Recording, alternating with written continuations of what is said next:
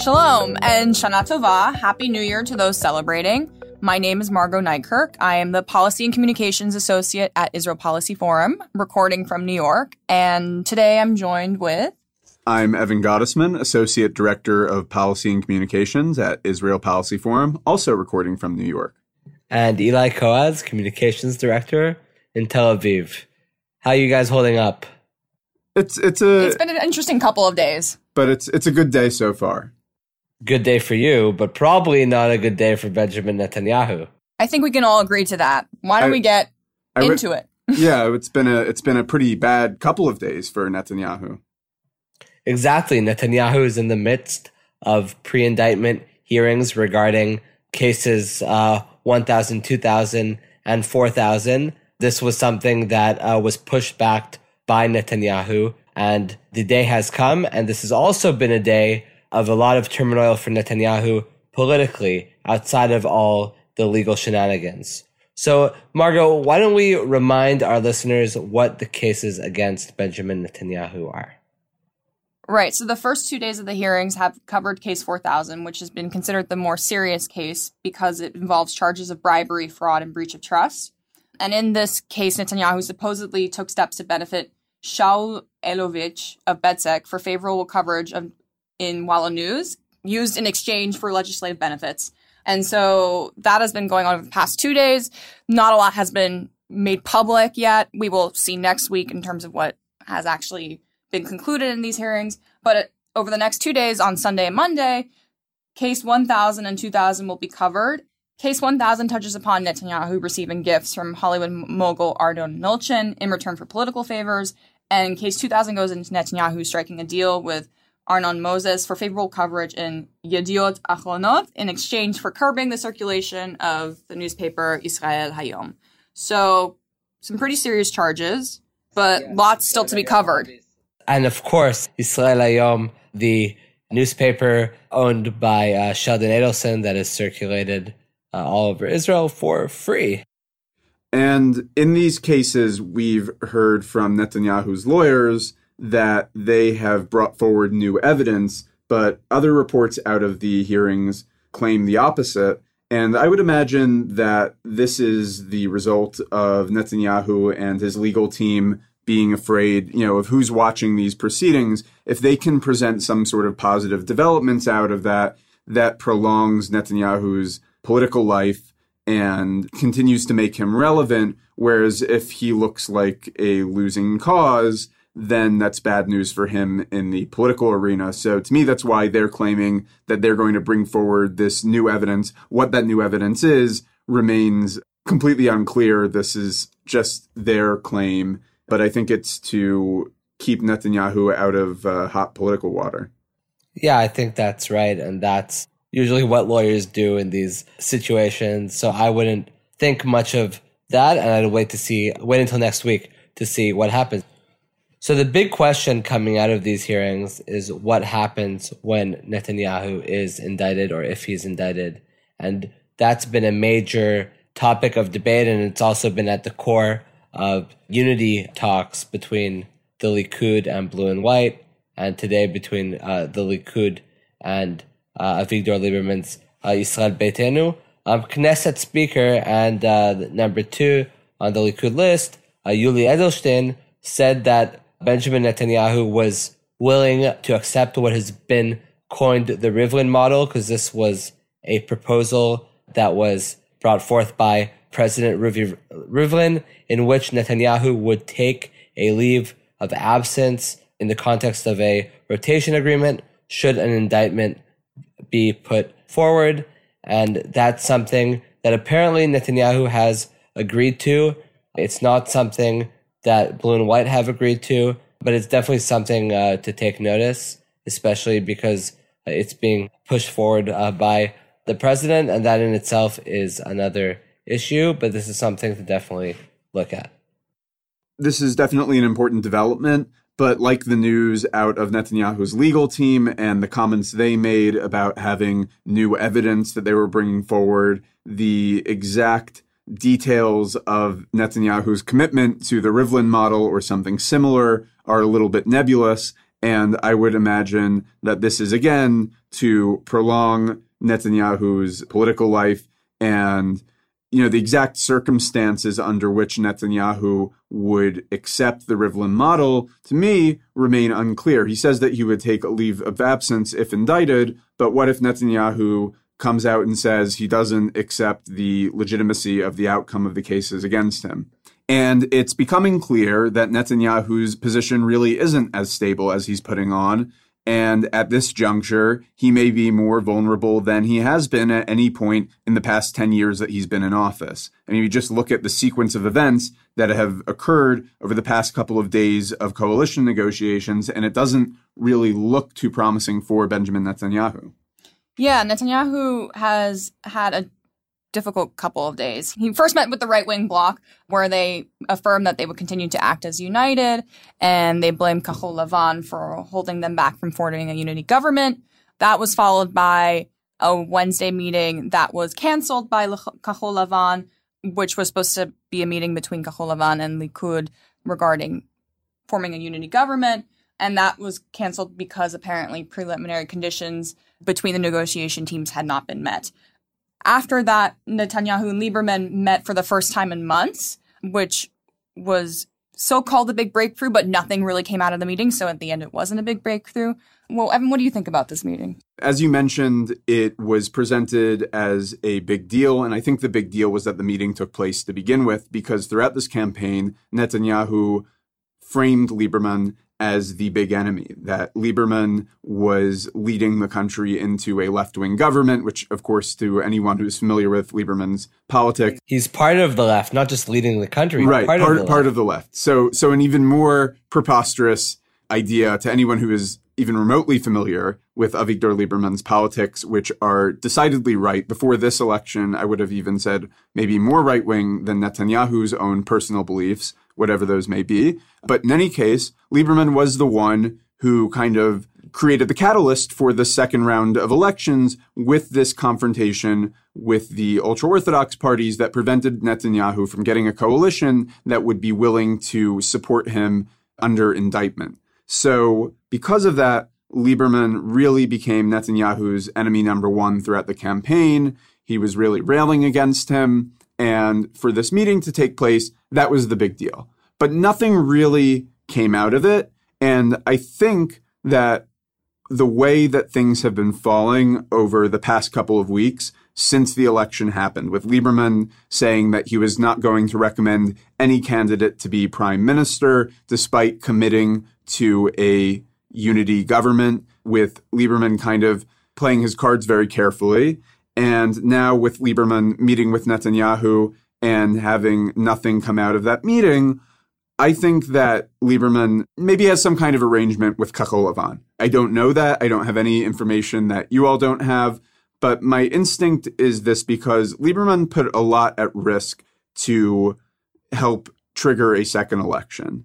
And he did this whole campaign on the idea of a secular unity government, which is only going to be possible with Likud and with Kahol Lavan, and with the knowledge that Kahol Lavan are not really willing to sit with Netanyahu under indictment. Now, there could be some modifications to that, and you want to never say never. So even though Lieberman never said that he was trying to get Netanyahu out, the implication was, by saying that he wanted to sit with Kahol Lavan and Likud simultaneously in one unity government, that that would be the outcome.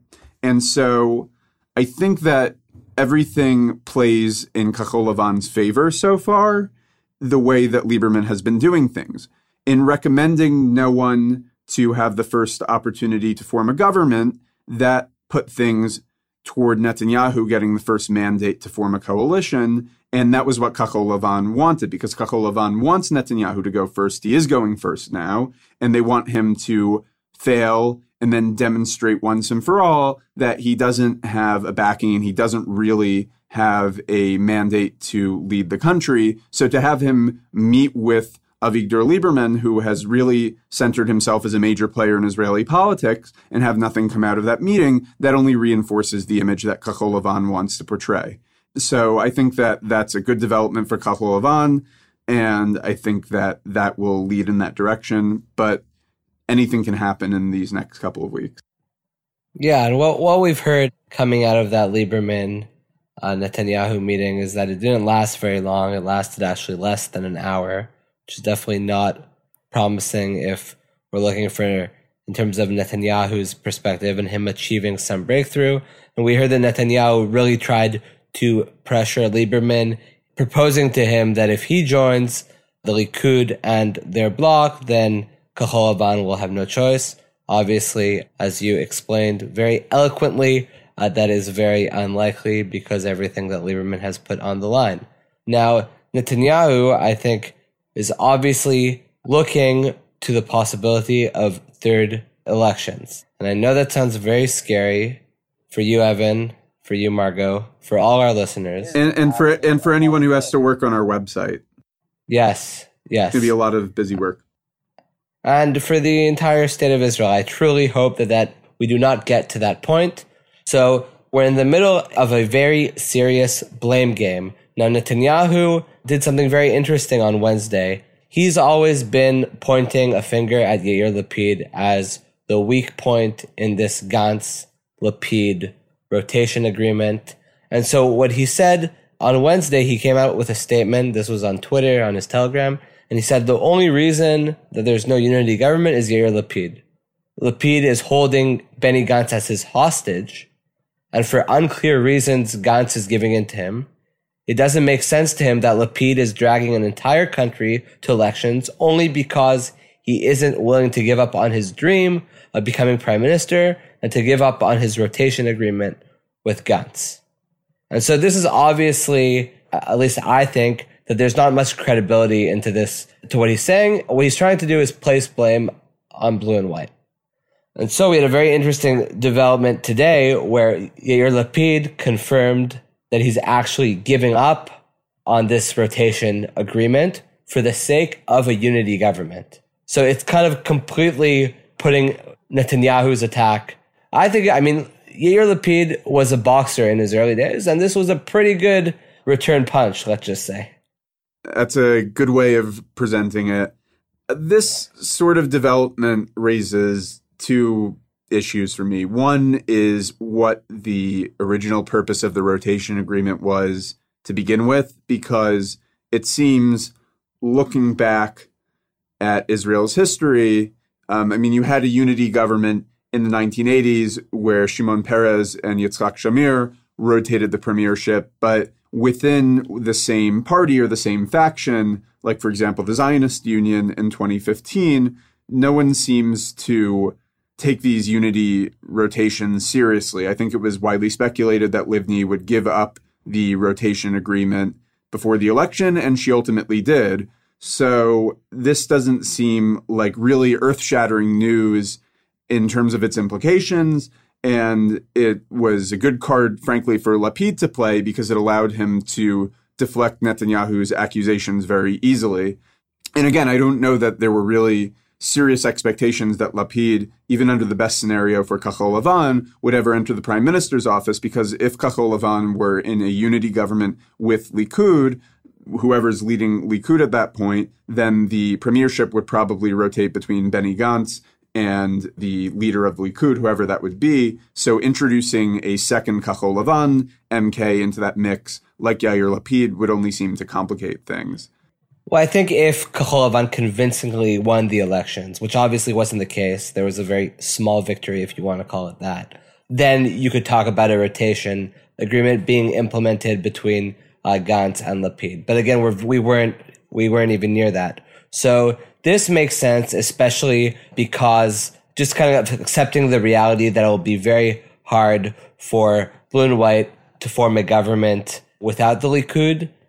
Possible, but very unlikely. It also puts the ball kind of back in Netanyahu's court. So politically, it's a smart move in terms of maneuvering, but also in practice, as you mentioned, it would be very unlikely that you would have 1 year Benny Gantz, 1 year Yair Lapid, then a Likud MK as prime minister. It just doesn't make a lot of sense. Also, weren't the parties doing polling on who the public blames for the possibility of a third election? Because this also strikes me maybe as Netanyahu trying to shift gears because the people that he had been blaming for a third election previously, namely Avigdor Lieberman, maybe that argument wasn't sticking and he needed a new target to blame. I mean, Yair Lapid is also, I think, the easiest of the Kachol Lavan leaders for Netanyahu to associate with the left, even though Yair Lapid has taken great pains to express that he's not a leftist and he doesn't want to be associated with the left. He's still the one that label will probably stick the most easily with, just because, and by nature of his length of time in politics compared to people like Gabi Ashkenazi and Benny Gantz, who are newcomers to the political realm. And also come with a security background and whatnot. It's harder to debunk them as leftists. And we saw throughout the entire campaign, Netanyahu really going after Lapid as the weak point in blue and white. But Margot, Netanyahu is very confident in his leadership of the Likud, so much so that there were reports today that he was considering to hold snap primaries, which is something that might surprise many. Yeah, that was some big news today. There were rumors that Netanyahu wanted to hold snap elections for the Likud, but those rumors were quickly cut down after a prompted response by Gideon Sa'ar where he just tweeted out saying that he's ready. We know that Gideon Sa'ar is Netanyahu's biggest rival in the Likud, and this has been the first marked challenge from someone within Netanyahu's own party within the past 5 years. And as this was evolving, Netanyahu quickly backed away from snap primaries. So lots of instability right now for Bibi. But I sort of have like a question for you guys. We've been talking a lot about everything that's been going on in Netanyahu's life over the past week, both we could say his personal life with the indictment and his political life. But what does this all mean for the future? I mean, everything seems very unstable right now. Where will we be next week? That's a big question, Margot. My answer is to listen to the next episode of Israel Policy Pod, of course. Listen, I'm going to make a prediction that we will not have another election in this calendar year. I really hope so too. I really 2019. hope. Well, wouldn't that seems like that's really because elections prediction. will be in January of 2020, of course. Right. I said that seems like a very safe prediction, because isn't it impossible at this point? Because it is impossible. It is pretty much impossible. Yeah. So very safe prediction. But if you want to put your money on something, you could say that we won't have an election in this calendar year, 2019. Do you want to say, Eli, that we're not going to have a Knesset election in the Jewish year 5780? Ooh, so that is something that I really cannot predict. I'm going to say that we will not, but that again, I'm taking a big leap of faith there, and I really hope that I'm right. But obviously, who knows? And I think we'll know a lot more in the next few weeks. And what we talked about after the election was how sounds from within the Likud that were right away immediately after the election, everybody was fully behind Netanyahu. We're starting to hear, Gideon Sa'ar is the first. That happened today, and I think we'll hear more of those noises in the coming weeks. And as the pre-indictment hearing wraps up, those voices will only get louder. So something to definitely follow. Yeah, I think it was a big deal that Gideon Sa'ar even said something today, because even up until now, he's been relatively circumspect in his statements about Netanyahu, because no one in Likud, even people like Sa'ar, who are publicly perceived as being Netanyahu's rivals, want to be the first one to pounce on him, because if he comes out of this unscathed somehow, or if he maneuvers his way out even for another year, then they are going to face the brunt of the backlash for being disloyal, and they don't want to present themselves in front of the voter base, who may still like Netanyahu, as being the one who took Netanyahu down from the inside of the party. So the fact that Sa'ar feels secure in saying something like, I'm ready, which it's only 2 words, but it says a lot, that may be a big deal. Yeah, of course. And obviously Sa'ar has a history with Netanyahu. He left politics because of him. He came back he came back with the intention of taking over for him. So it makes sense for him to be the first one. He's very popular among Likud MKs and among Likud party members. So it doesn't surprise me as much that it's him, but it does surprise me in the manner of him doing it with just kind of that 2-word tweet, ani mukhan, that he's ready. Right. Again, I don't think it's the question of who it is. And like I said, someone like Sa'ar is widely understood to be a rival for Netanyahu within the party. But up until now, people have been very careful about what they say about him, about what they said about immunity legislation. I mean, who is there's the Likud MK who previously had worked for Gideon Sa'ar. Michal Shir, right. She and Sa'ar kind of toed around saying something about immunity legislation before the April election, but they couldn't quite say that they were against what Netanyahu was going for, because, again, everyone wants to be really, really careful about how they appear vis-a-vis Netanyahu. So today, the 22nd Knesset was sworn in.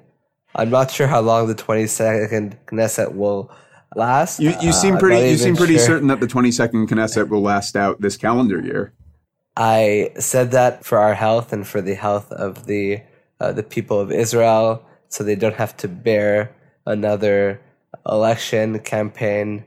And I don't even want to think about it. But the 22nd Knesset sworn in. Let's hope they last longer than the 21st. I'm right there with you, Eli. And for the sake of not having, I was going to say for the sake of not having to do another round of Israeli elections programming and Israeli elections resources with Israel Policy Forum, but people really liked those. So it might be bad for Israel, but it's good for business. So we will have to see whether we have the Israel Policy Forum 120 project version 3 in the span of 12 months. But that's just something that you're going to have to find out about on the next episode of Israel Policy Pod. Now, before we finish, I just want to know what your guys' thought is. Can Amir Peretz regrow his mustache to its full length in time for the next election campaign? That's the question we should be asking ourselves. I find that question to be deeply personal, and I don't know if it's even appropriate for us to consider. I mean, you don't know what he's going through with regard to facial hair loss, if that's even a thing. I'm going to stay out of this. It sounds like a boy conversation. So you're not going to get an answer on Amir Peretz's mustache, but we do have 2 other things for you, which are upcoming programs.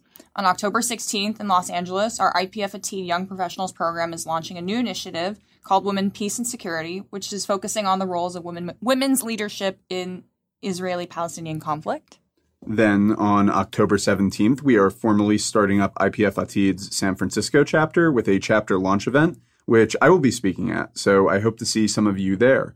And you can learn more about these events and other upcoming programs on our website at www.israelpolicyforum.org/events. So some great opportunities on the West Coast, and we'll be doing more programming throughout the year, and you can find it there. So we hope to see you in person or catch you on the podcast, and we hope you'll tune in next time to Israel Policy Pod.